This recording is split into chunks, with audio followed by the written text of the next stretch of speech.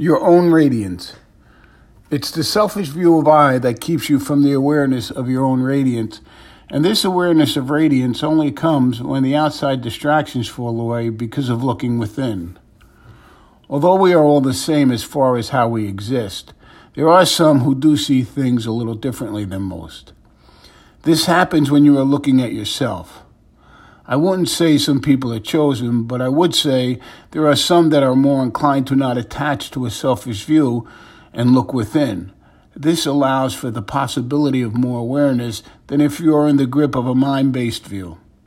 The two existences I've experienced are vastly different.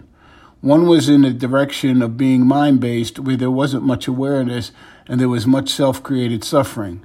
The other, which I'm living today, is a view where there's awareness of the heart. The differences in the two views is the mind-based one created suffering and was done in unconscious ignorance. The one today is lived in awareness of the radiance within me.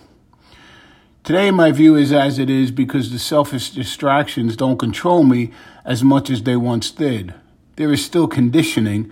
I'm just not as controlled by it because of awareness. The awareness of your own radiance that occurs is a byproduct of truly looking at yourself. As the selfish view is let go of, it opens up space to allow wisdom, insight, and awareness to occur.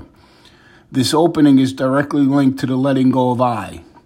It's the I that blocks awareness of your own radiance, and it's the cause of all suffering. Ever so slowly, when one begins to look inward, the distractions of I fall away. To me, this is what is revealed to those people that are considered special, but all they did was look within.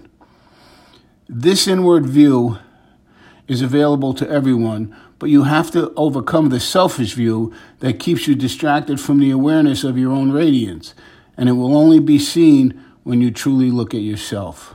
Thank you.